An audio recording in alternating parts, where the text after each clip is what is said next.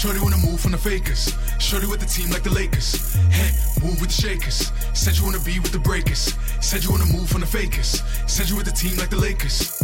Feeling like they turned that heat on. Running this no cleat on. About to put my street on. Ghost putting that beat on. It's turn up season. They ain't no compete on. You just ain't me, huh? You just ain't me, huh? Just touched down from a flight, I hit up ATL. Stay up in that PL, must they know me well. Haters only looking just to see me fail. But that is not an option, nigga, can't you tell? Huh? Pulling up two-seater, shorty wanna follow the leader. Killing shit, Grim Reaper, you niggas might need you a preacher. No, shorty ass on breeder, shaking it like it's on seizure. Yeah, this shit so fever, about to burn a hole in your speaker. Shorty wanna move with the shakers, shorty wanna be with the breakers. Shorty wanna move from the fakers, shorty with the team like the Lakers. Hey, move with the shakers, said you wanna be with the breakers. Said you wanna move from the fakers, said you with the team like the Lakers. Stuntin' head to toe, oh yeah, you know what's up. No. Bottle to the head, oh, you don't need no cup. 20/20 vision, that's the level up. See me in my zone, so yeah, don't interrupt. Feeling like they turned that heat on. Running this no cleat on. About to put my street on. Ghost putting that beat on. It's turn up season. They ain't no compete on. You just ain't me, huh? You just ain't me, huh? Got the section lit, it look like what the fuck? What the fuck? And we all getting money, call that Scrooge McDuck. But this ain't no casino, so don't try your luck. Cause it won't be a DM if we hit you up. Shorty wanna move with the shakers. Shorty wanna be with the breakers. Shorty wanna move from the fakers. Shorty with the team like the Lakers. Hey, move with the shakers. Said you wanna be with the breakers. Said you wanna move from the fakers. Said you with the team like the Lakers.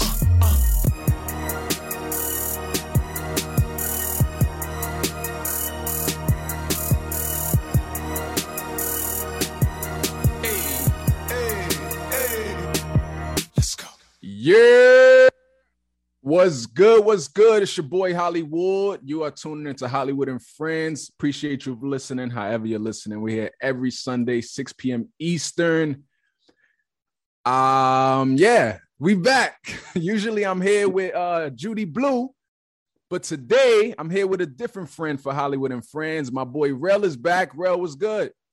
What's good? Hey, young world. Thank you for having me. Yeah. How your weekend going so far? So far so good. Everything is good. I try not to have any complaints. Every day is a blessing. And so, yeah, we just roll with the punches. That's what it is on this good old Sunday. I'm going to tell the people what we're going to be talking about for this week. If it's your first time tuning in, what we get into what over here is what's hot in these blogs for the week. The stories that have us all in the chokehold. This week, what we chopping it up about, we're going to talk about the Book of Clarence. It's this new movie that just came out this weekend, produced by Jay-Z, written and directed by James Samuel. And it's I would say, a unique twist on the story of Jesus. Is that how we could say? But we're going to chop it up about it, what we think about it. Also, we're talking about Johnathan Majors. He did an interview recently with ABC News, and he referenced Coretta Scott King yet again. This time he likened Megan's good support to that of Coretta Scott King. And this time it prompted Coretta Scott's mom to enter the chat, and she's not really feeling it.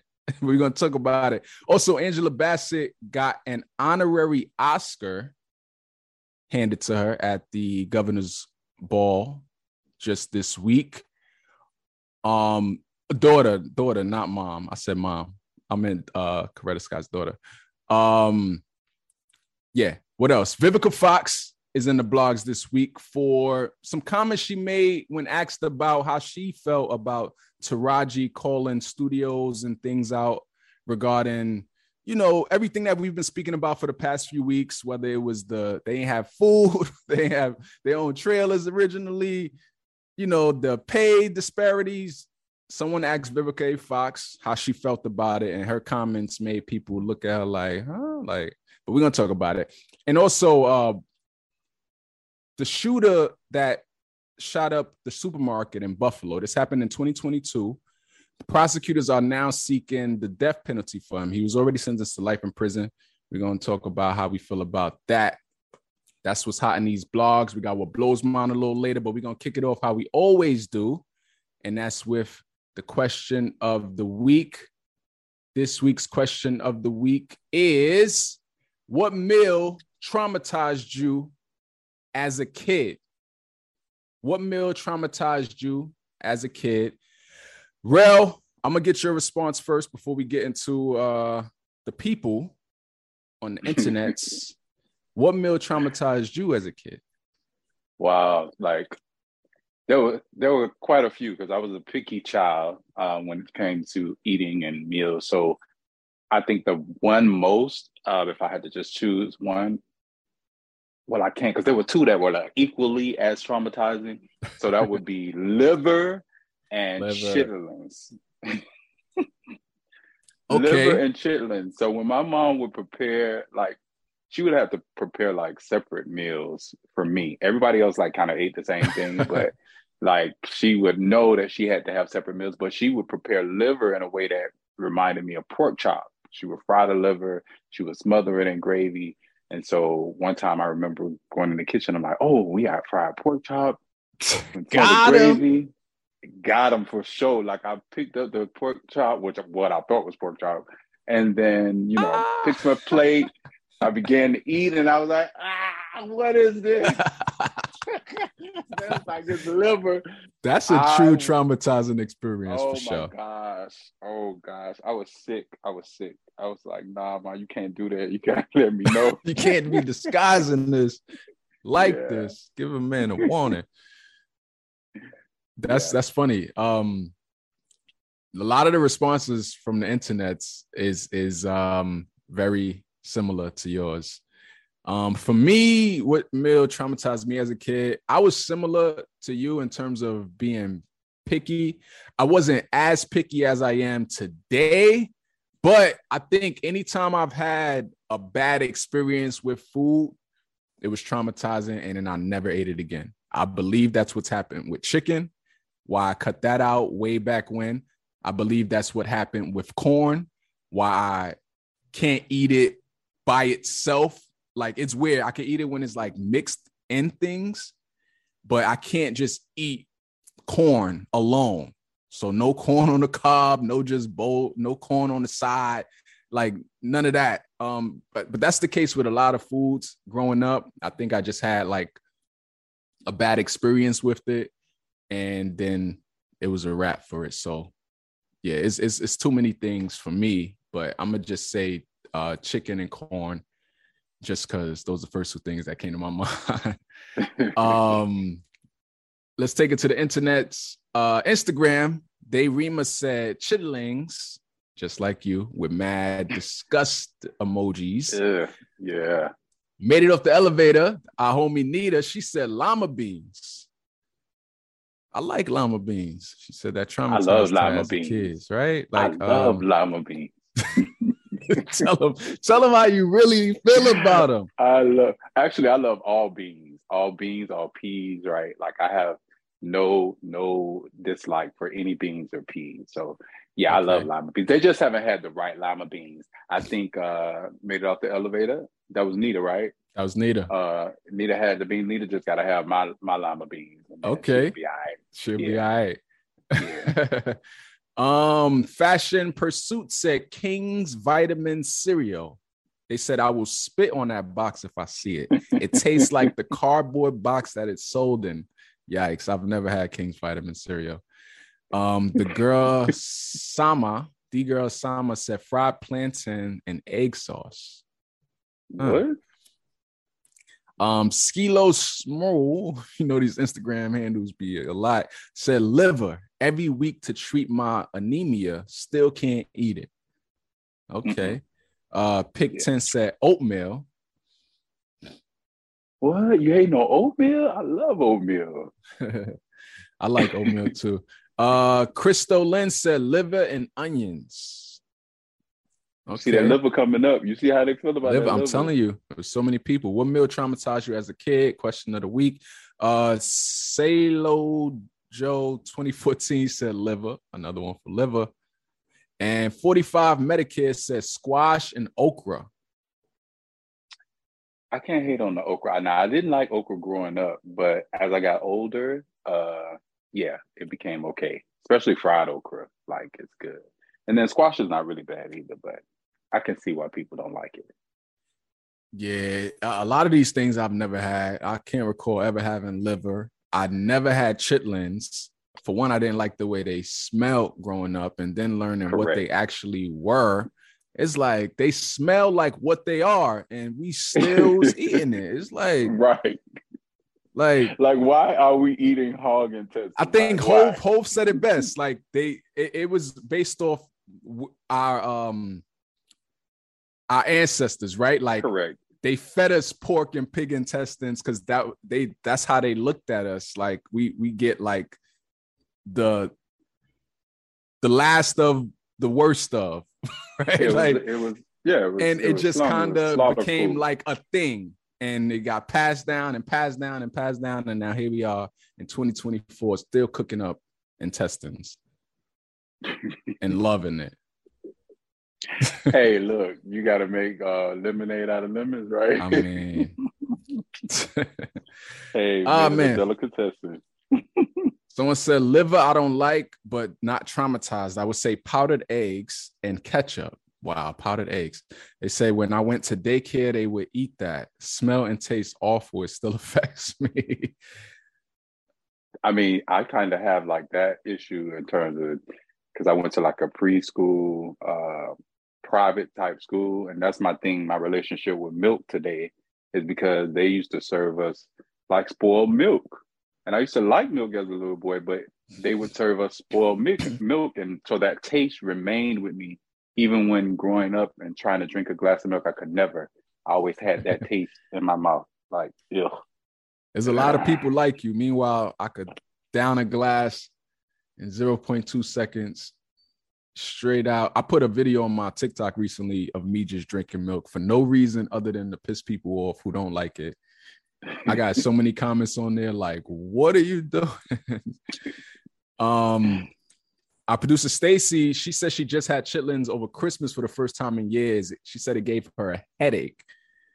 She says she absolutely hates chitlins. I'm with her. And she only had a little bit of it. I wouldn't even try it.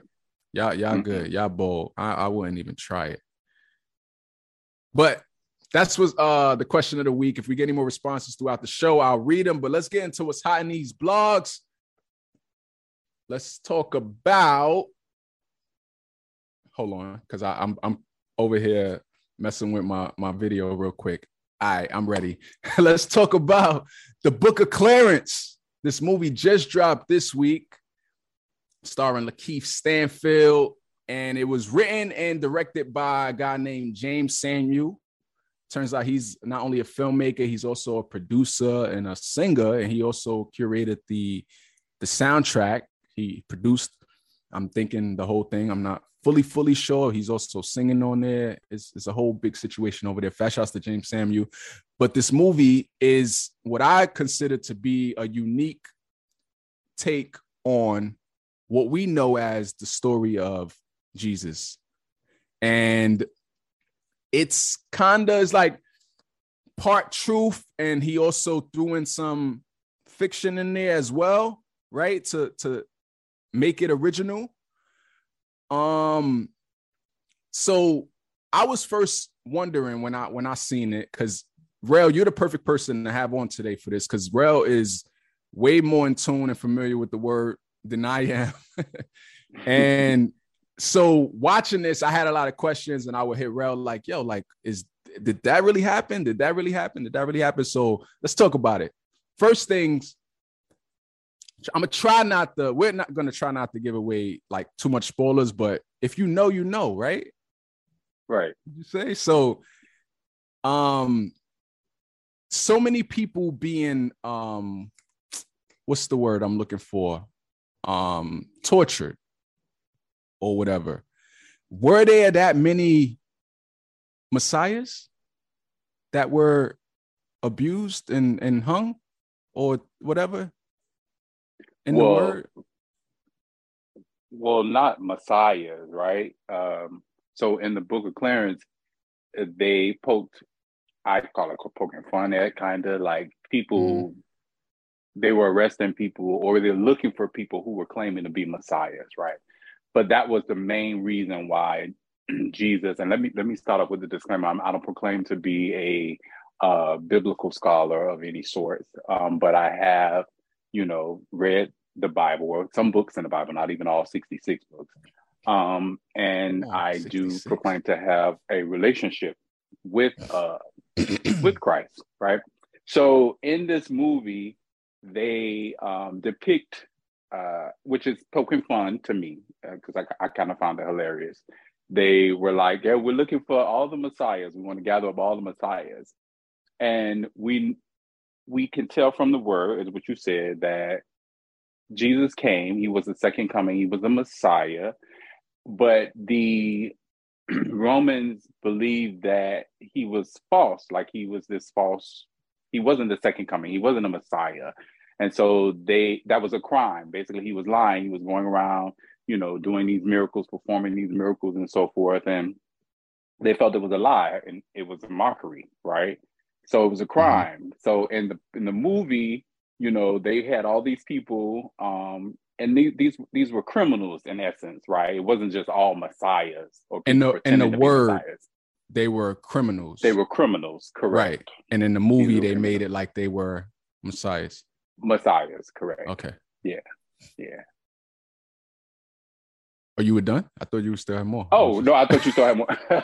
But no, the movie overall, like, I liked it. I liked that they kept the story, and everything that Jesus said in the word, in terms of like even the scene with the Mary Magdalene scene, where played by Tiana Taylor, by the way, fashion played star. by Tiana Taylor, correct. They were stoning her, right? Right. And they were stoning her because they said she was a whore. Well, she was brought before, she was brought to the temple in the book, in the word. Mm-hmm. She was brought to the temple because, in essence, she was a whore or committed adultery of some sort. And she was brought there to be stoned, right? Right. And so Jesus comes to save her. And he says to the people, well, who here is without sin? Because basically saying, okay, you consider her being a whore to be a sin or an adulterer to be a sin, but then all of us, all of you, not him, but all of you are sinners. Everyone's a sinner. So who here is without sin? Let him or her cast the first stone. So be willing to cast the stone. Like, yeah, throw your stone. If you without sin, throw the stone, like stone her. But if you are with sin, you can't stone her because you just like her. You need to be stoned yourself, basically. So, I like that they kept, what was true in the movie. Yeah. Right. So, yeah. And another thing too that was in it that I found dope is the characters of who they show Jesus, reveal Jesus to be, is more accurate, right, to how he's described in the word. Because I was wondering how this white man came about, like who a lot of people have in their homes on pictures and stuff as Jesus, and they ended up showing someone that looked like that person in the movie. And so I was curious. I was like, so is that how that really like came about with the white Jesus? And then you told me that the actual description of it, you could expound more on that. The actual description of him in the Bible. So I think that depiction of Jesus coming from our white counterparts, right? Because they're not going to present to us a Black savior, right? Because they're supreme. Their white race is supreme, right? So Right. it would be a white savior for everyone, for the world, right? It wouldn't be a Black savior. However, in the word, the description of Jesus in the word would make you think that Jesus was Black, right? Because it talks about Jesus having hair of wool, Right. snow white. It talks about him having eyes fiery red, right? Like a fiery furnace. Right. It talks about him having feet that are like brass, right? Like as if he walked through coal or on coal. And so all of these descriptions of Jesus wouldn't point you or wouldn't have you create a picture in your mind that it's a white man, right? Especially not the hair of wool. Hair, right. We don't know any white people with hair of wool. Like Exactly. So our white counterparts are not going to present to us or the world as having a Black savior, right? Because we're inferior to them, right? And that's all that was. That's why this depiction of Jesus, or this illustration of Jesus, is of a white man with blue eyes, with long flowy hair, the white savior of the world. That's what that comes from. Yeah. I'm glad that they poked fun at that. And it's acceptable, right? Everybody accepts it. So even in the movie, when they do see this person, right, this white who looks person, like what we know, who looks like we know right? to be a Jesus, like, oh my gosh, like, yeah, I don't want to tell. And how they reacted to him, like exactly. You could say it. How they react with such reverence, like, oh my gosh, yeah, like he's so pure, he's so old, right. He's Jesus, right? Right. With he didn't even do anything, right? He didn't perform a miracle. He didn't. He didn't speak a word. Nothing. They just. I mean, he had the coins because the other Messiah, Jesus of Nazareth, gave him that power. Correct. Of the coins or of whatever, abundance, but yeah, right, of abundance. Yeah, he had blessed them with some money. So yeah, that portion. But yeah, that's how that came about. So I like that they stayed true to what we know to be true in the word. They stayed true to his story, Jesus' story. Him being beat, whipped, him bearing the cross, like walking with the cross. Yep, with them fiery red eyes. With the fiery red eyes, they show that the only thing they didn't have was the thorn on his head, a crown of thorns, which they placed on his head as well. They didn't have that, but they did have Lakeith walking with the cross, bearing the cross while being whipped, and still having to carry this cross to be then laid upon the cross and stakes driven through his hands and through his feet. They stay true to that. They stay true to him once he was uplifted on the cross, where he said, "Father, forgive them, for they know not what they do."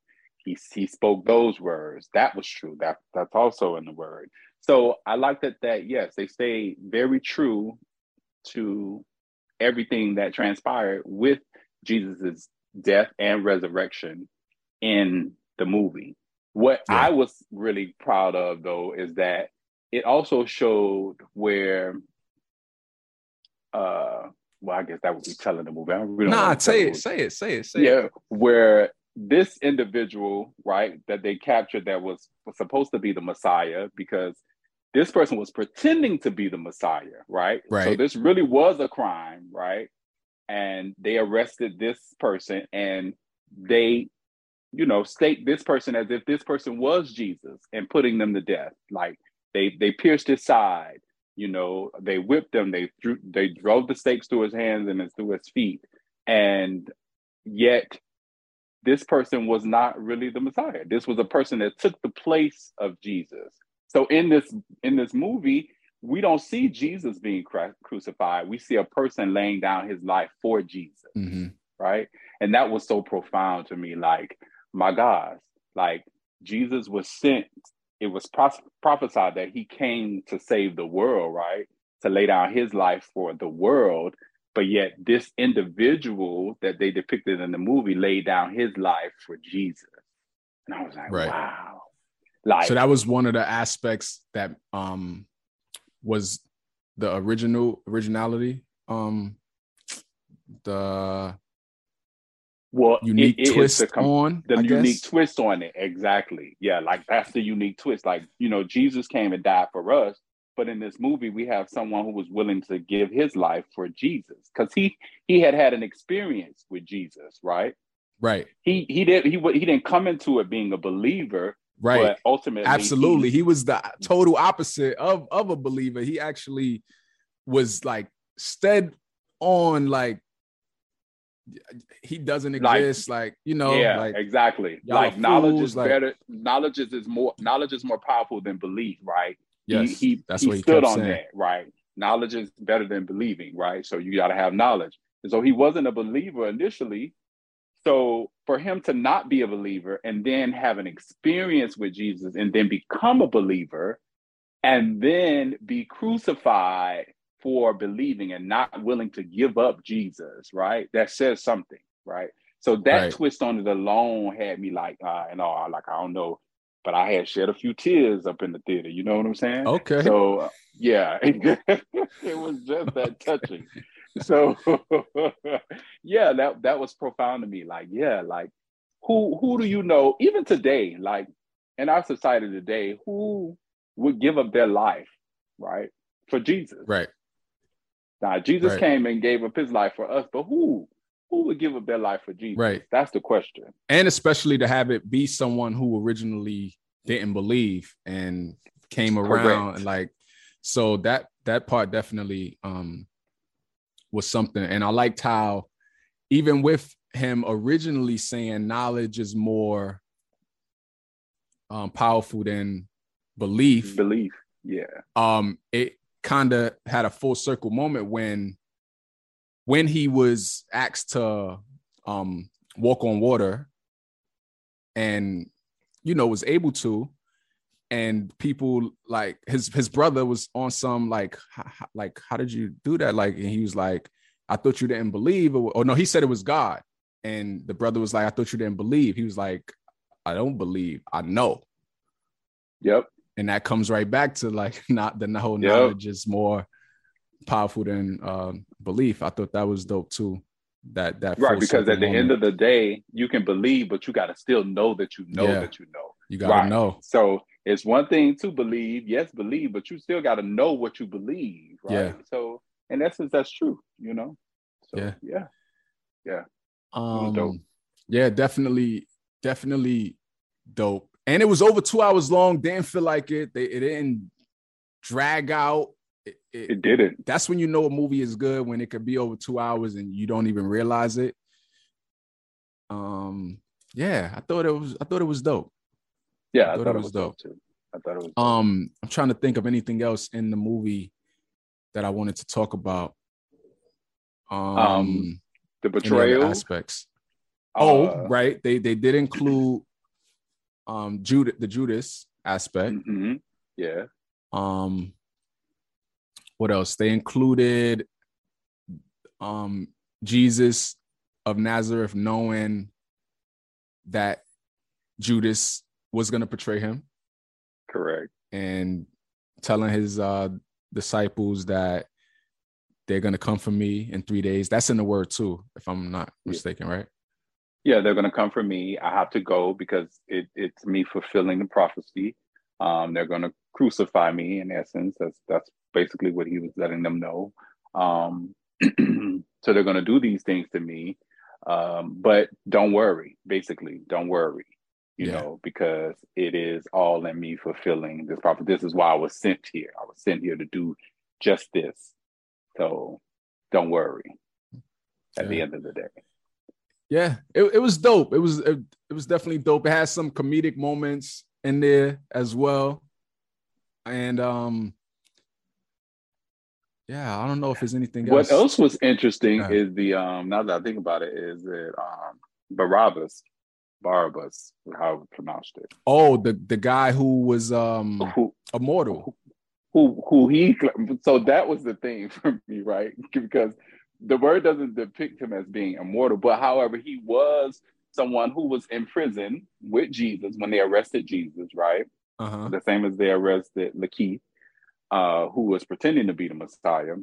Right. He was in prison with him. But in the movie, they choose Barabbas who's in prison to fight, right, Lakeith, who's pretending to be the Messiah, in order to be freed from prison. Because, the disciples had told Lakeith that in order for him to be the 13th apostle, he needs to do something selfless, right? Like free the slaves. And so he goes where, these gladiators are all slaves, they're fighting one another. And so, but they are all slaves. So he goes to freedom. And so they say, oh, okay, well, you need to fight our best, which is Barabbas. And he goes to fight him. Barabbas says that he's immortal. But in the book, Barabbas is actually a murderer, right? And he is imprisoned. And when they arrest Jesus, and Jesus is in prison, the king didn't really want to arrest Jesus, right? However, he had to, right? He was under pressure to arrest him. So he says he doesn't want to he leave the choice up to the people. So he goes to the people and asks the people, who do they want released? And the people vote to release Barabbas, the murderer, instead of Jesus, right? So that was that difference. That was kind of like that parody for me, right? Where, Barabbas says, I'm immortal in the movie. Like, he can't be killed. That was something that really, really was funny to me, right? And still kind of incorporated some aspects of what's in the actual word in terms of him being, I guess, him being a slave to that man, and is, I guess, the equivalent of being in prison, and the man choosing him to be free versus the people making the choice of the two or whatever. So I guess that was their way of like weaving that in. The part about the Achilles heel being, is that something that is actually like in the word, or did they just like use that because of the expression of the Achilles heel being I think that was area more of weakness, vulnerable weakness. Spot? Correct. Okay. Right. I think that was more so of that, like our Achilles heel be an area of weakness for us as humans, right? Because he was like, if you're going to kill me, you got to hit the Achilles or whatever. Heel, like, right. Yeah. I can only be killed by my heel. So that's my only weakness, right? As a human, right? Yeah. Even though he says he's immortal, right? So if you're immortal, how can your heel be your place to be the only place you can be killed, right? And then he was like, wrong heel, right?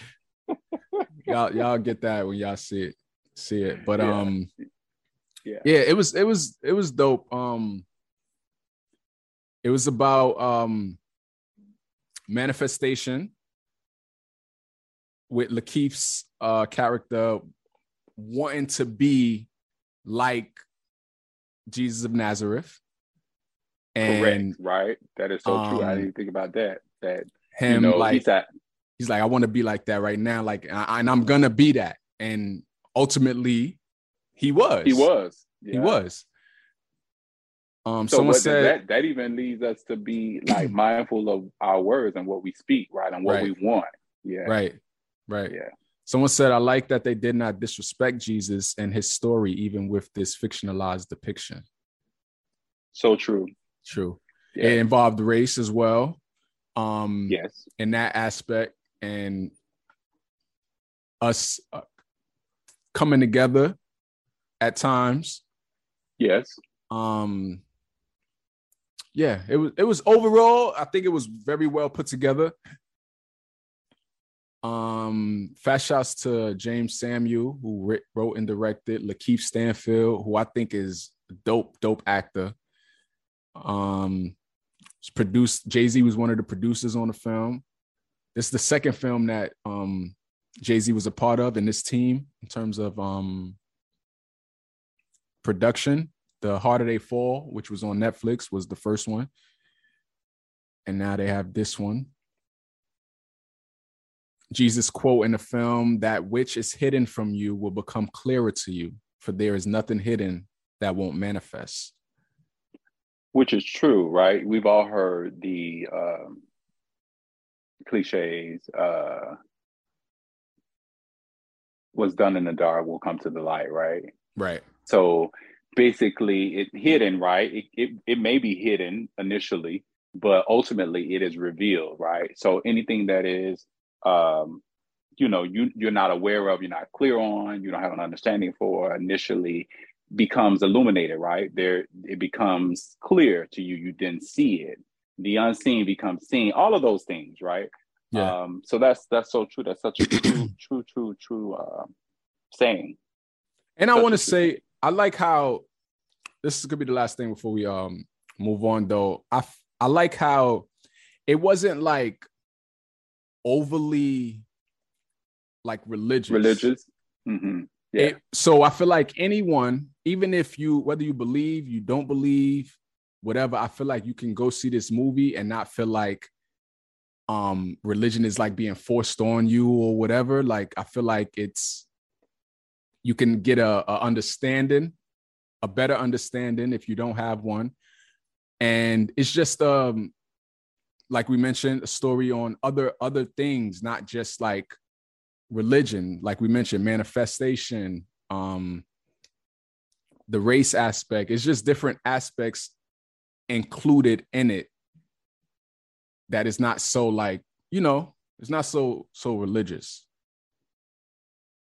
So I think anyone can go see this and enjoy it, or just, go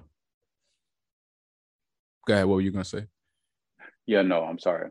There were, like you said, just as you said, there are many issues that are relevant today that are displayed in the movie itself. And so it's relatable on many levels, right? It's not just about, the religious aspect. Truly, the soul of the movie, yes, is about the story of Jesus. But out of that story are so many things that we are dealing with today. So, yeah. And someone said the Bible is the original book that speaks on law of attraction. It's all up in there. Yeah, everything's in there. Yeah, everything's in there.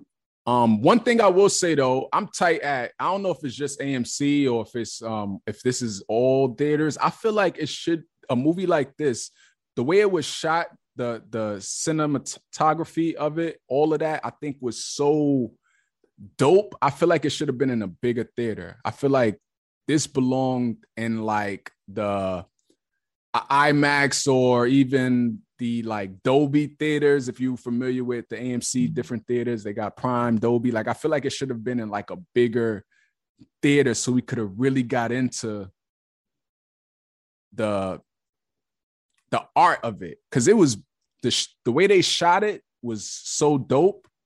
It was like art. Like, I felt like it should have been on a bigger screen.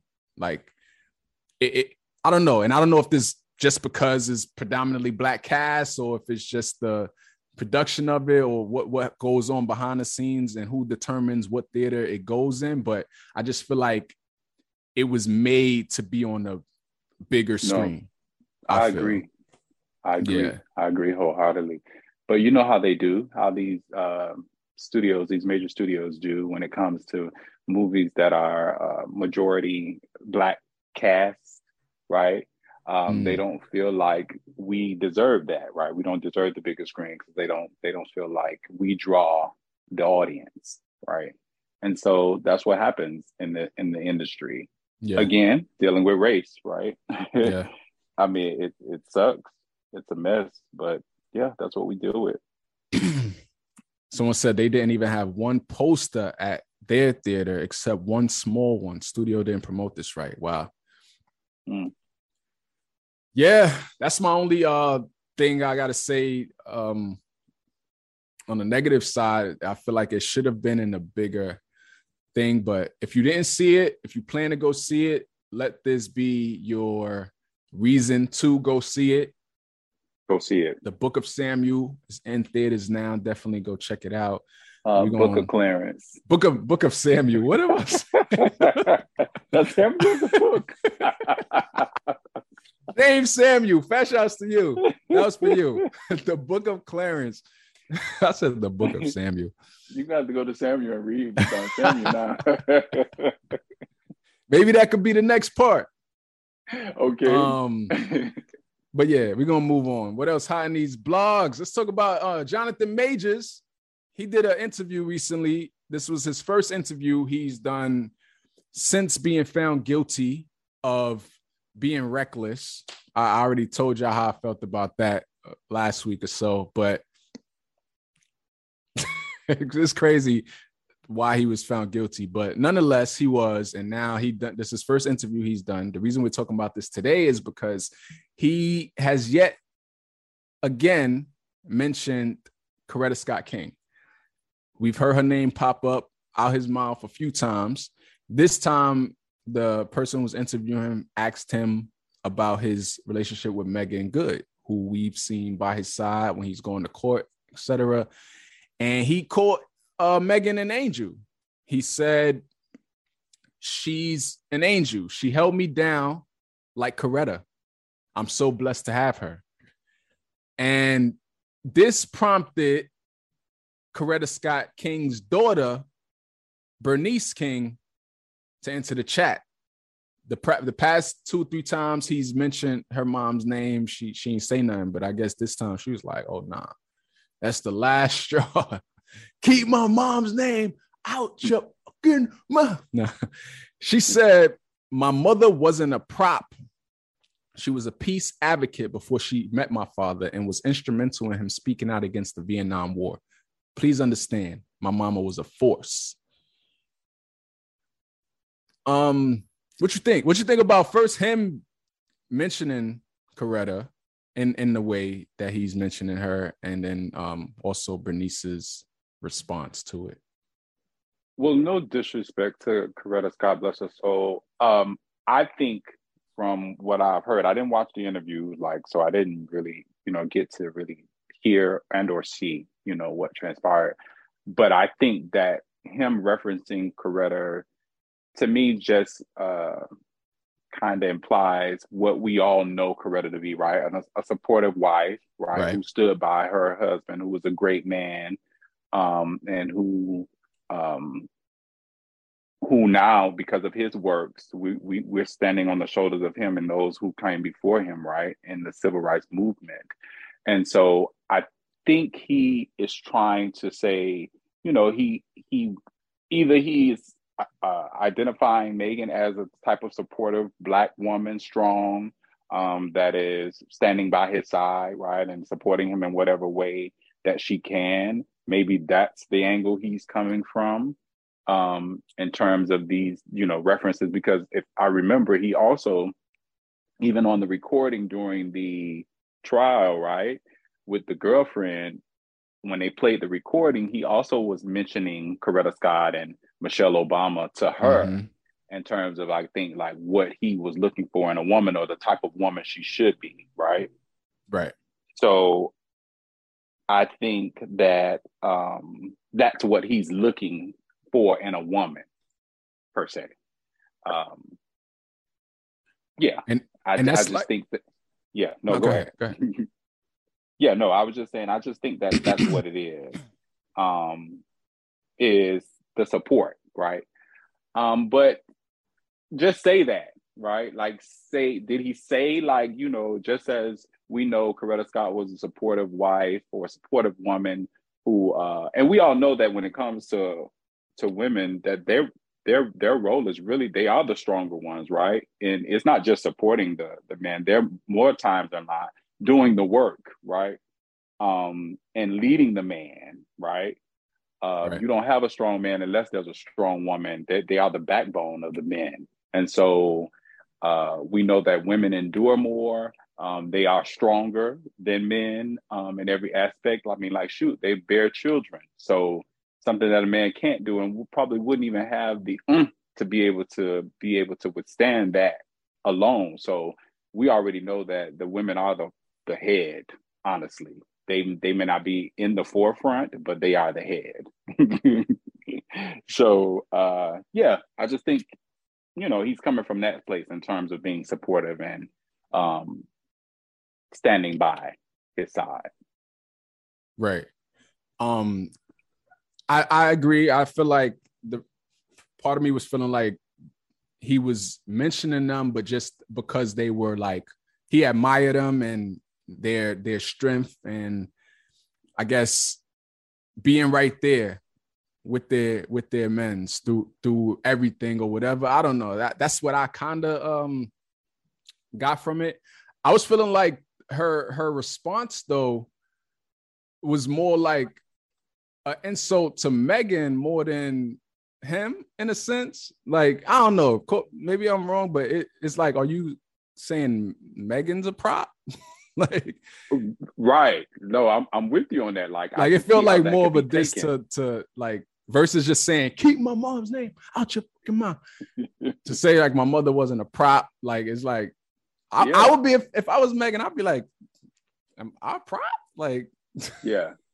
Yeah, it felt more like a insult towards Megan, or could be taking more of an insult towards Megan than him. You know, like, what you mean? Yeah, for sure. You definitely hit the nail in the coffin right there. Like, that would be more offensive for Megan, right? To say that, oh, you know, my mother wasn't a prop, because that's essentially what you're saying to him, is that, oh, Megan's a prop. She's no Coretta Scott. She's just a prop. She's just somebody you got there on you know, on your arms, you know, a trophy or whatever have you. But when you don't know the inner workings of what's really happening in their relationship, you can't really say that about Megan. Or, I mean, we don't know. I mean, we're not in that circle. I don't know. You know, I'm not in that circle, so I can't say what Bernice knows, what she doesn't know in terms of their relationship and why Megan is there.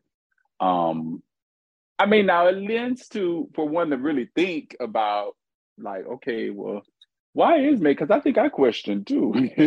Not that I think about it. I think I question, like, okay, well, Megan, I see you really, like, you know, really cling or clung to this man, and you're you know, whom you just started dating. Yeah, it was kind of strange, I must say. But like, who doesn't want to be supportive, right, to the person that they are with or involved with or in a relationship with? So again, I chumped it up to her just being the supportive girlfriend, right, to an individual who she's dating and they're going through, so she wants to be there for him. That's it. But we don't know how she's being supportive, right? You know, maybe she's keeping him motivated, uplifted, you know, during this time, and, you know, being supportive with her advice and her words and her presence. And so, you know, that's to be commended. That's it. But I definitely agree with you, though, that could be offensive. Someone said, I think she felt he was coming from a perspective that some men tend to look at her as just in the background, dealing with a man's troubles and keeping her mouth shut. Well, yeah, that's true too, because when you don't hear from women, right, we think that that's all they're there for, right, is to just stand there, be quiet, and just be the backbone. Because we don't hear from, we rarely heard from Coretta Scott, right? So you would get the notion that she was just that person that didn't say much, and, you know, she was just there. So that's absolutely true, that statement that person made. Yeah. But it's like, I guess, I don't know, I guess Bernice just was like, that's how she was taking it every time he mentioned it. So she just was like, look, I think it's just all in the lens in which you view it through. Like, I mean, look at you and I, we didn't see it that way. Yeah, nah. Yeah. But I mean, I've seen a lot of people on the internet, like, it's like you said, it's all in the lens and how you view it, and people gonna look at it in different ways. Someone said maybe she has heard Megan was hired to help his image. Not hired to help his image. I mean, hey, yeah. Time will tell. It all shall be revealed, right? At some point. Yeah. I mean, we'll see. But fast shout outs to Coretta Scott King. Appreciate you for all you've done. And may she continue to rest in peace. And if Bernice can have her way, her name will stay out of Johnathan's mouth. Let's move on. Let's talk about Angela Bassett, one of the great ones. And she was just given an honorary Oscar, an honorary Academy Award. We all know Angela was robbed twice. She was first nominated for What's Love Got to Do with It, which she played Tina Turner, robbed. And fast forward to last year. Was it last year or the year before? Where she was nominated for Wakanda Forever. Robbed again. And the second time, it was clear, even Angela was fed up. When the camera, you know how they show the nominees, they have them on video waiting for who's going to be called. And when they call whoever won, Angela didn't even clap. She didn't smile. She didn't nothing because it was disrespectful. For one, they built it up like this was going to be her year, and deservingly so, right? Not even like just because, she should be given one because she's a Black actress. Like, nah, she deserved it and was robbed. But here we are, 14th annual Governor's Ball just happened, and they gave her an honorary Oscar. What do you think about this? Yeah, this doesn't rest well. I mean, granted, she got an Oscar, but it's an honorary Oscar, right? So it's like, for me, honorary says, we feel bad that we did you wrong so many times. We feel bad that we snubbed you so many times. We feel bad that you really deserve this based on your talents and your gift. But to make up for that, we're going to give you an honorary Oscar. It definitely don't hit the same. I feel like she deserved it on Oscar night in front of the world on televised television when she was do it. I feel like honorary Oscar is like somebody getting an honorary doctorate. You're not a real doctor just because you got an honorary doctorate. Yeah, you got doctor in front of your name now. You could say that, but it's like it's not the same. And she was appreciative, and it's there, so it would still count if she needed it to be an EGOT or something. Yeah, it's there, but it's not the same sandwich. It's not the same. It's not the same. No, it's not the same. It's not the same. And I loved her speech. Her speech was very powerful. It was very moving. I love that she still accepted it with grace and with, absolutely, with gratitude. But I don't feel like, because technically, she deserves an actual Oscar. You know? And it is, right? Like, don't get us wrong. Like, it's an Oscar. Yes, it'll be in her trophy shelf. It'll count, but it's not the same. Yeah, because we want her to win an Oscar based on her talent, right, and her gift. I want her to win an Oscar outright where, she's in a category with 5 other leading women or supportive actresses and so forth. And then we and the winner is Angela Bassett. Yeah, right. We want that. Yeah, we want that. We don't want this, honorary thing that says, hey, we owe you this. So because we can't give you the Oscar in based on the movie that you did, we'll go ahead and give you this honorary one. But I feel like she's gonna get it. I feel like soon come the real thing. Yeah. Let me not say the real thing, because this is the real thing, but one based on her talents and her gifts. Just in front of the people, live on stage for a specific project too, because this is like, it's clear that you guys recognize she deserves this, and it's like she wouldn't have got this otherwise. So y'all clearly know she deserves this, but she needs to get it for a specific work. Right. That's what we want. Specific category, one that she deserves. Right.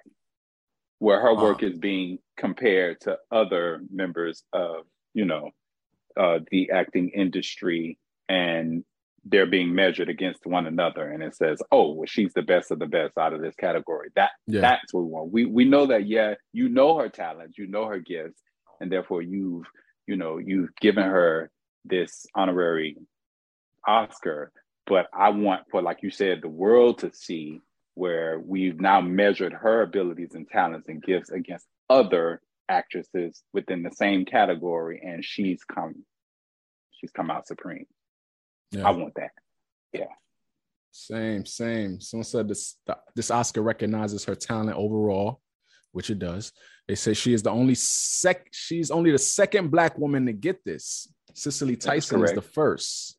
They say do hope she gets one for a project. Yeah, she did mention that in her speech about Cicely being the first to receive an honorary Oscar and her only being the second, which is crazy, right? To me, that there would only be like a first and or second Black woman to receive this, right? But this is for the honorary one though, so it's like, I mean, we're only talking about 5-6 in with the Oscar itself. Does Cicely have so Cicely doesn't even have a regular Oscar like from Oscar night either? No. Or do she? No, I don't believe Cicely Tyson ever had another disrespect. Right, that's what I'm saying. We're probably only about 6 Black actresses in that have Oscars, I want to say. I'm not sure. 5 or 6, right? Yeah. Wait, Samuel Jackson, the same thing? I'm just learning. Yeah. No, he doesn't have an Oscar. He got the honorary one, though? I think he got the honorary one. He got the honorary one. But I know he doesn't have an Oscar. Y'all violating. This is what I'm saying. Y'all gone too far now. Y'all violating. Right. Y'all violating. Yeah. Nah, this is like a pity award. Like, right. Nah. Right. Now you get what I'm saying. Samuel Jackson, Cicely Tyson, and now Angela Bassett. Yep. Nah, I don't like it even more. But hey, congratulations to Angela Bassett. Congratulations on becoming an Oscar winner. And we just hope they give it to you the right way in the future. Yeah, it's kind of like, here. Like, we know you deserved it. So here. Yeah. But let's move on.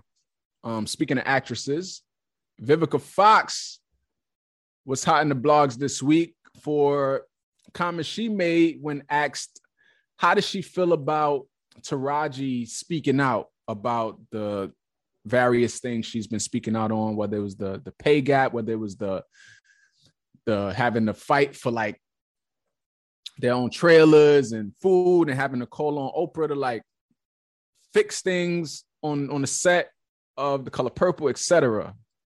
TMZ asked Vivica what she thought, and Vivica said, to each his own.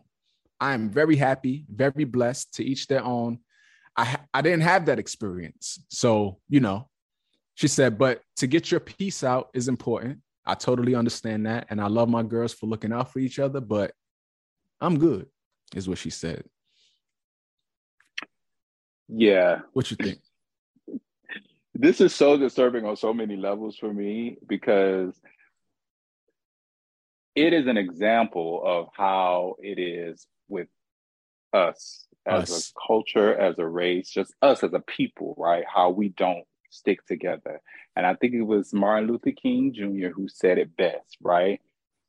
An injustice anywhere is a threat to justice everywhere, right? So That what part. that is if just because it's not, that's the problem when we talk about, oh, that's their problem, that's their issue, that's Right. not mine, right? Right. You are a part of you're a Black woman, a Black actress. You can never get too comfortable and think that you've arrived, like, and you've made it, and that's not going to affect you, because Right. it is. You're You still a Black one project woman. away from being treated Right. the same way. Exactly. At the end of the day. So don't think that won't come around to you. So it's so disturbing to me that Vivica would even say something like that, right? Like, I'm good. Oh, you may be good for now. You know what I'm saying? Vivica said, I'm good.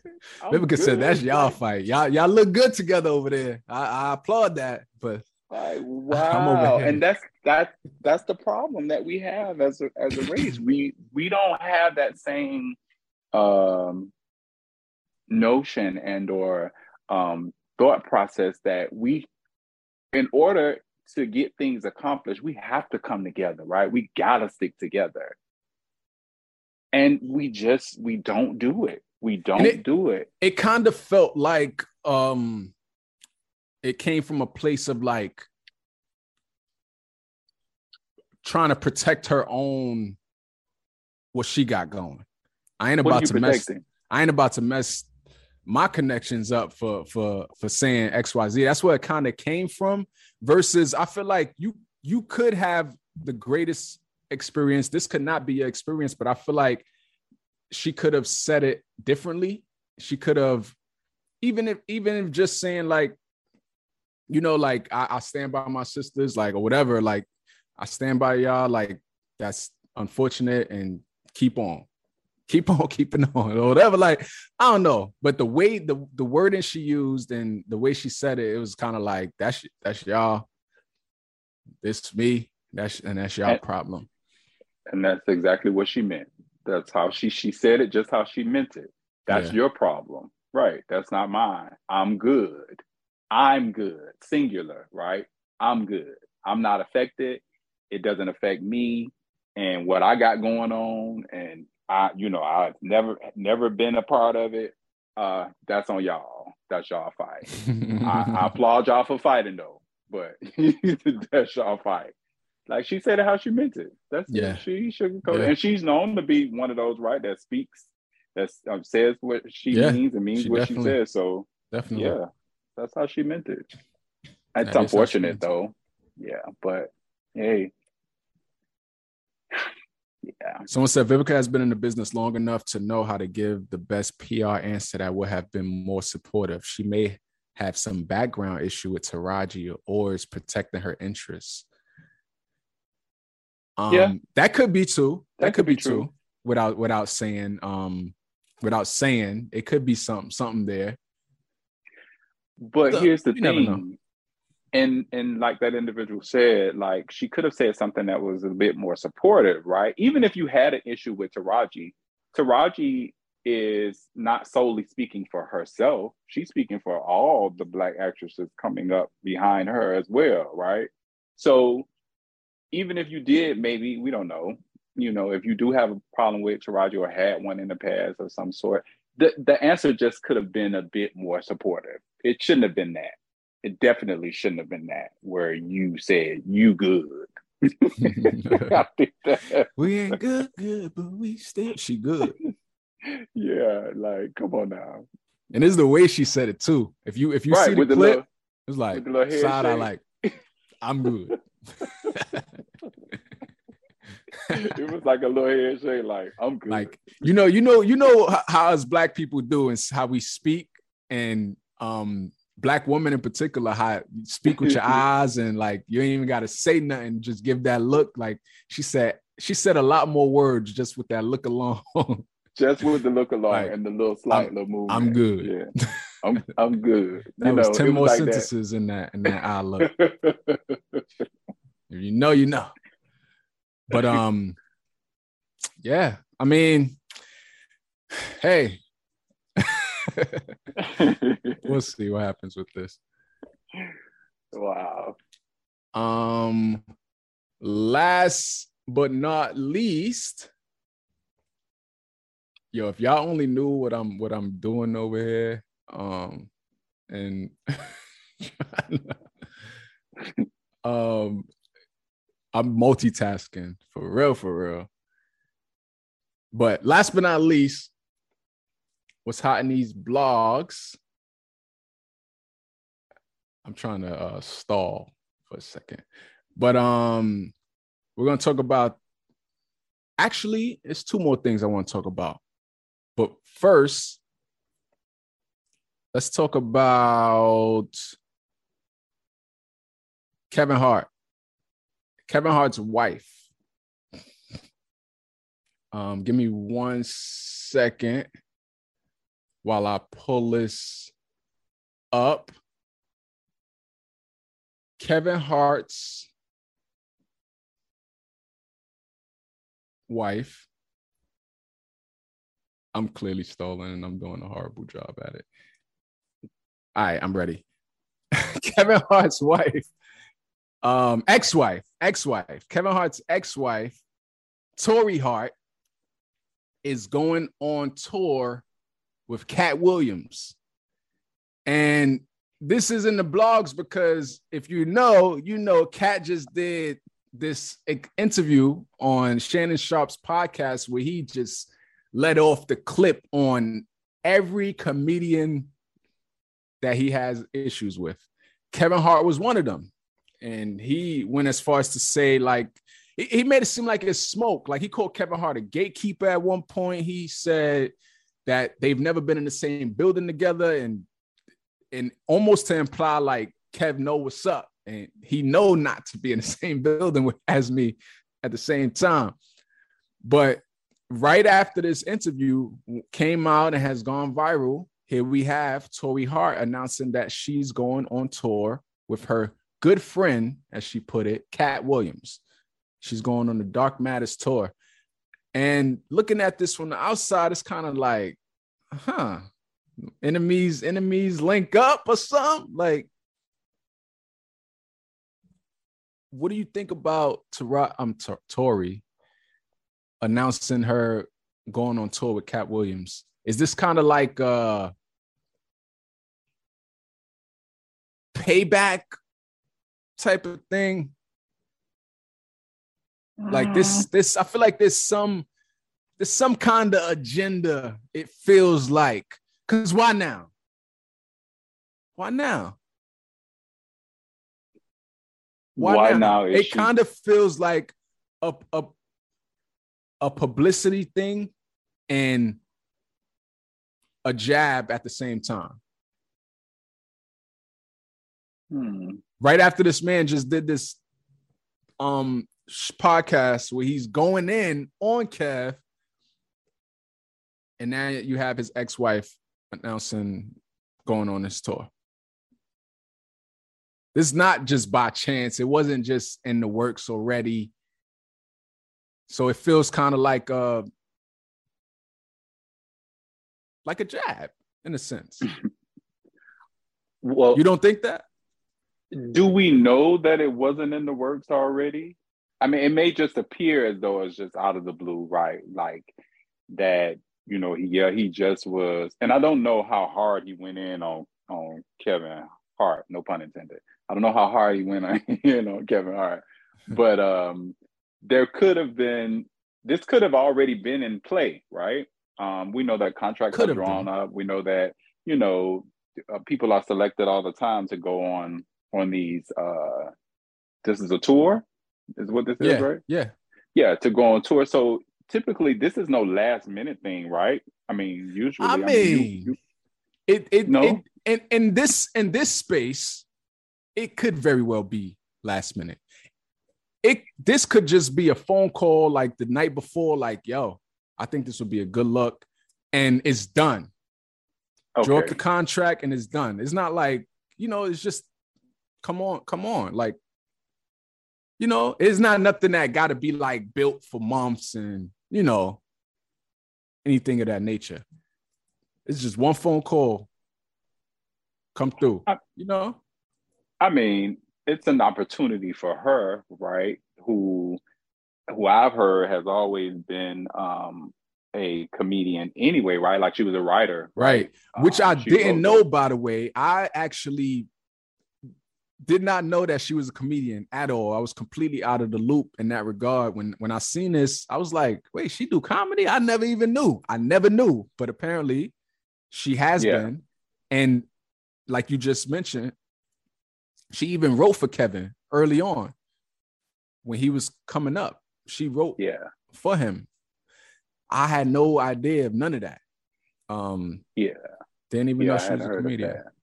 I'd heard of that, I think, on one of his like earlier either interviews or docs. He mentioned it. He mentioned it too. It's not even like something that it's like on the low, like, oh, shocking. Like she wrote blah blah blah. He gave her praise on it. He told her. I mean, he mentioned that she wrote. Yeah. So I just see it maybe as just an opportunity for her, because if not, when does she? This is maybe a one-time thing that she, has never received the opportunity to go on tour to really, showcase her talent, right? That as a comedian, because just like you didn't really even know that she was in comedy. Many people don't know that she's in comedy. And this could be just an opportunity for her. And it just so happens to be that Katt, just went on this rant, going in on all the comedians and some have you. And where I feel like, there's some truth in there, but it was so much that was said, like, so you really can't tell if it was coming from a place of, bitterness, genuineness, like where was it coming from? It's still my question. Like, where is all of this coming from, Katt Williams? But is it a jab? Could it be a jab as well as, an opportunity for Tory? It could be a jab. It could be a jab on Katt's behalf, like, look, right. And I got your wife on tour. And I got your wife. Exactly. And when she posted this announcement, she posted the clip from the interview where Katt said that he don't put people on who aren't funnier than him. Like he only put people on who are funnier than him. So that's to shine a light on how funny he must think she is to even bring her on board for this tour. Kevin Hart responded when asked about it, and he was just regular about it. He said, I want everybody to win. I love everybody. I hope the tour is great. And I don't know if that was coming from a sarcastic point of view or just like a get that camera on my face, like I don't care. But he said he want everybody to win. He loved everybody. He hoped the tour is great. And why would he be bitter or anything? He's Kevin Hart. He's worth how much? And he's doing how much? So it's like, y'all. Like that's the only response that should have came out of it. It's like, do y'all. I agree. I don't think that should have been anything negative. Yeah, like I heard him say that before, like I want everybody to win. So that's not out of the ordinary. I've definitely heard him say that before. So, him saying I want everybody to win, I hope the tour is great. I wouldn't take it as being sarcasm. I think he was being honest. Yeah, it's his ex-wife. At the end of the day, it's his kid's mother. So yeah, he want her to win. It probably wouldn't necessarily be Katt winning, but he definitely wants her to win. I'm for sure. I could, stay. Yeah, I think it's true. Yeah, let them do what they do. Like, hey, hope it's successful. Like you just said, like I'm good. Or Vivica Foxx, I'm good. I'm good. Yeah, man. I mean, that's how it should be at the end of the day. I'm curious though. I'm curious now to see her in action, especially given that she's been doing this for so long. And I think somebody said 12 years. Yeah. For Katt to say he only put people on who are funnier than him, and Katt is funny as fuck. So it's like I'm definitely interested to see her in action. And congratulations. I mean, a win is a win. I'm with you on that. I'm definitely eager to see like her in action, like you said. I want to see now just how funny she is, and so I definitely want to see. I'm interested. I'm intrigued. Yeah, I am too. Yeah. But yeah, it's something there. It's something there, and we'll see how this plays out. Last but not least, what's hot in these blogs? Oh shoot, we gotta speed this up. The United States prosecutors are seeking a death penalty against a white supremacist Buffalo shooter. He's the guy who he was 18 at the time, and Peyton Gendron is his name. He shot up a supermarket in Buffalo, and he was sentenced to life in prison. And now the prosecutors are looking to get the death penalty. And it was racially motivated. We already know. And yeah, death penalty. What do you think about this? Well, yeah, while that was a sad time to have that happen in Buffalo, New York, I'm one who is against capital punishment. And that's, for me, that it's just like, well, you're doing the same thing, right? That's how I view it. I view it as, this is one of those things that's like an eye for an eye, tooth for a tooth. So we're going to take your life, and that's still putting the power of taking someone's life in one's hand, right? So I'm giving you this ability to say, you're going to die at this time, you're going to die in this manner. And so I've never been a proponent of capital punishment.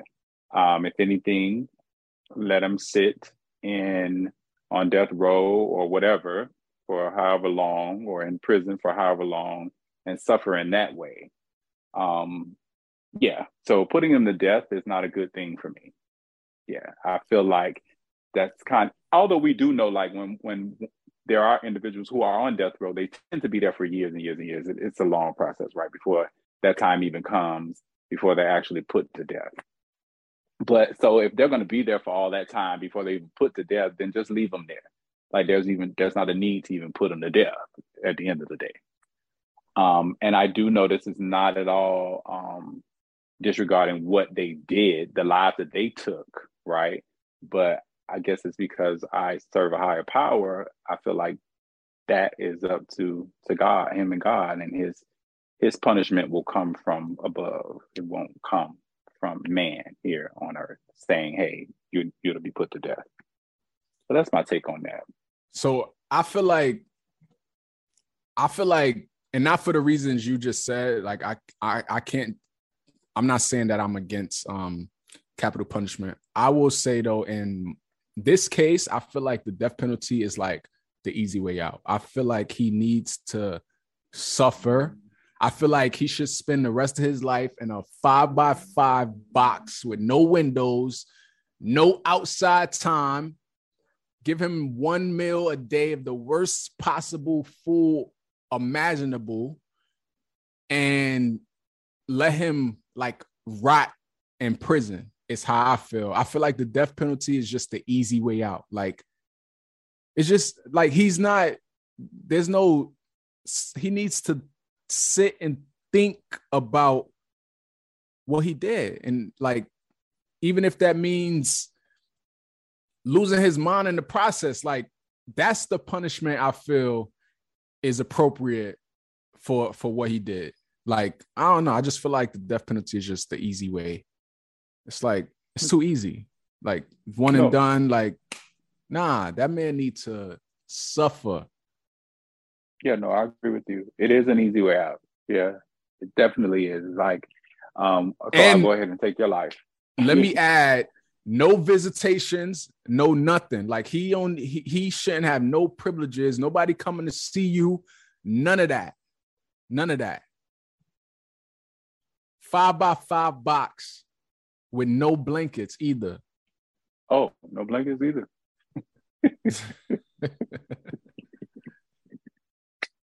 Like, yeah. Yeah, no, I'm with you. I agree with you. Yeah, definitely. It's too easy. Quick and easy. It's like get out of jail free card, right? Because you ain't there's no suffering being safe. And again, we do know it's not a speedy situation, right? It doesn't happen right away. So he is going to spend some time in prison. But I just want him to stay there, because if you're not going to kill him right away, Stay then there. you may as well just let him stay there and suffer. Yeah. You know, they got to go through all these appeals and all of this stuff. So he wound up being there years before he was even put to death. So it's like, so why are we going through that process then of putting him to death? And two, like you said, it's him getting off easy. His attorneys is, of course, they're disappointed in the decision, but their reasoning, they said, rather than a prolonged and traumatic capital prosecution, the efforts of the federal government would be better spent on combating the forces that facilitated this terrible crime, including easy access to deadly weapons and the failure of social media companies to moderate the hateful rhetoric and images that circulate online. They got a point there too. I agree with them on that in terms of we need to combat preventing this from happening again. Right? Yeah. And what led up to it and what caused it and how he was able to carry this out. Yeah, this is the issue that we're dealing with, these mass shootings. And my mother always used to say there's warning before destruction, right? And so, you know, with them stating keeping watch, right? We're supposed to have these watchdogs that watch everything. So social media platforms, things that are being posted, the rhetoric and stuff that's being posted, and getting a cap on these things to aid in the prevention of these situations from happening. That's where the focus definitely should be geared toward, instead of putting him to death. The thing is too, because they do a good job at censoring what they want to censor, these social media apps, because it's the reason we got to write words like unalived or spaced out certain words that is not even on some like hate speech, but they quick to block out your comment or say this comment goes against our community standards. But you could go somewhere else, another page, and see something that's spewing out hateful rhetoric, and it's still just there and posted. So it's like the social media companies definitely got to do better across the board. Like, y'all censoring things that don't even need to be censored and letting other shit fly. Yeah, I didn't even realize that. I heard that on, because I'm, you know, of course, I'm not an avid social media individual. Right. So a lot of those things that I'm not privy to, but I heard on the radio, you know, the radio host was speaking about what you just mentioned in terms of certain words that you can't say and so forth, or they, I guess they shut you off or they deactivate your account or something like that. And I was like, really? And like you mentioned, they can't say dead or they can't say death or something like that. And so you have to say killed, unalive. or you got to say unalive now. It's like, yeah. So I was like, wow, really? That was like, even right now on this, we probably going to bleep out those words. Oh, okay. We just said. It's crazy. And they need to be bleeping out the real issues. Like, go somewhere else and really combat that. Take that stuff down. That's really that's really harmful, I should say. But yeah, that concludes what's hot in these blogs. And yeah, we're gonna get ready to wrap this thing on up. I'm gonna do a quick what blows mine, because we definitely over time, but what blows mine is the part of the show we say what gets under our skin, what irks our nerves. What's that thing people do that just have you like, bruh, really? What blows mine for this week is, first, do you have something by chance? I do. I think there are many things that blows my mind, right? That doesn't get me up in arms, but it just makes me think, like, why? I ask the question, why? And I guess it's people, not all people, particularly the people who don't keep their word, right? Okay. My mother always taught me as a little boy, and she instilled so much in me. I wish her so many. As a little boy, she would say, you need to always be a man of your word, right? If you say something, if you say you're going to do something, if you say you make it known that, hey, I'll be there, you need to uphold that. You need to stick to that, right? And so when people say that they're going to do something, or they say, "Hey, I'll call you back and I'll let you know on Tuesday," or, "Hey, you can count on me to be there next week on the 22nd." Now, granted, I know things happen. There are situations that arise that are out of your control and so forth. But even in those instances, be an individual to state that, say, "Hey, I won't be able to make Tuesday. I won't be able to be in attendance on the 22nd because of XYZ." And we don't need to go into deep explanation of any sorts, but just that I've stated, I know I told you that I'll be there or I'll be able to make it, but this has come up and this prohibits me from being able to keep that, in which I said I would do. So that is one of those things that really, really blows my mind. Like when people don't adhere to those things in which they've stated they would do. Feel you. Yeah. I feel you. Definitely. Definitely. Your word is your bond, is the cliche used, right? Yeah. Yeah, because you got to keep your word on things. I think people a lot of times they be like, I don't know, they be either overthinking or just aren't I don't know, maybe they be thinking about what the other person is going to say or do, or I don't know. It's like, just be upfront and just say it, Yeah. But what blows mine for this week is regarding social media. So posts that have like 50 million swipes to finish watching a video. Like I was just on this page, one of the most popular blog pages on Instagram. And in the past, it used to be, because Instagram only gave you a minute to post something. And then they added where you could put multiple things in one thing. So it would let it go up to a minute and then you would add the next video second. But this particular post, it didn't even have to go to the full minute. It's like they just randomly broke it up.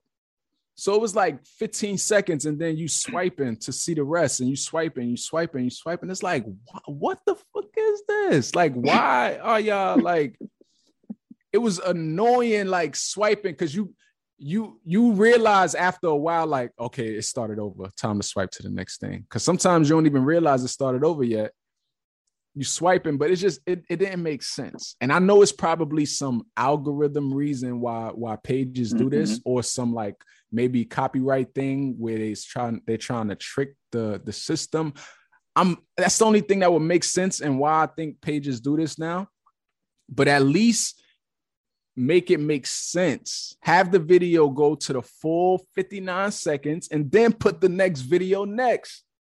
Not 12 and then swipe and then another 17 seconds on the second video, then swipe and then another 13. It's like, it blew mine. It blew mine. Having to swipe just to finish a damn 50-second video. It didn't make sense to me. I ain't understand it, but yeah, that blew mine. That blew mine. Yeah. Yeah. Make it make sense. But yeah, we're gonna get ready to wrap this thing on up. Rell, appreciate you for being on and your input on all of the things. Thank you for having me. It was a pleasure. And anytime, feel free to invite me back. And I'm here. It's definitely. It's like coming to the View. The View. Yeah. It's like coming to the View. Yeah. I liken it to the View. Okay. Yeah, Holliewood and Friends is like the View for me. I never would compare to Holliewood and Friends. The View is a little hood like that. The View is a little like ratchet at times. I don't think that Holliewood and Friends is ratchet. You know what I'm saying? I think it allows for your viewpoint, right? Well, the viewpoint. So, okay. That's all. I get it. Yeah. But yeah, appreciate you, and we'll definitely have you on again for sure. In the meantime, in between time, be sure to follow us on social media: Facebook.com/Holliewood and Friends Radio. On Instagram is @Holliewood and Friends. Follow me at I Am Holliewood, Instagram, Facebook, and Twitter. Follow my producer, Stacy, at Hampton Blue Network across all platforms. BLU is how you spell blue. And if you want to see our faces, hit up YouTube, youtube.com/Hampton Blue. Once again, remember, BLU is how you spell blue. And that's it. We're going to wrap this thing on up. Enjoy y'all Sunday. Appreciate you for listening, however you're listening. We out. Deuces.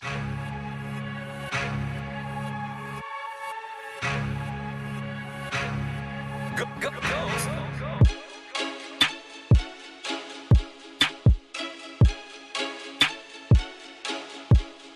This thing on?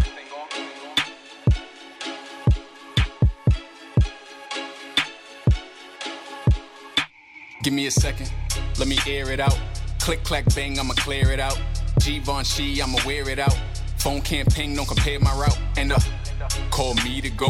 Price going up, better have my quote. I should be celebrated, let me grab my float. And I stay getting brain from a misty throat. Now, Barberini, fettuccine on my plate for dinner. Niggas can't see me, I'm Houdini, and it's just a glimmer of what I have in store. Furthermore, ain't no beginner.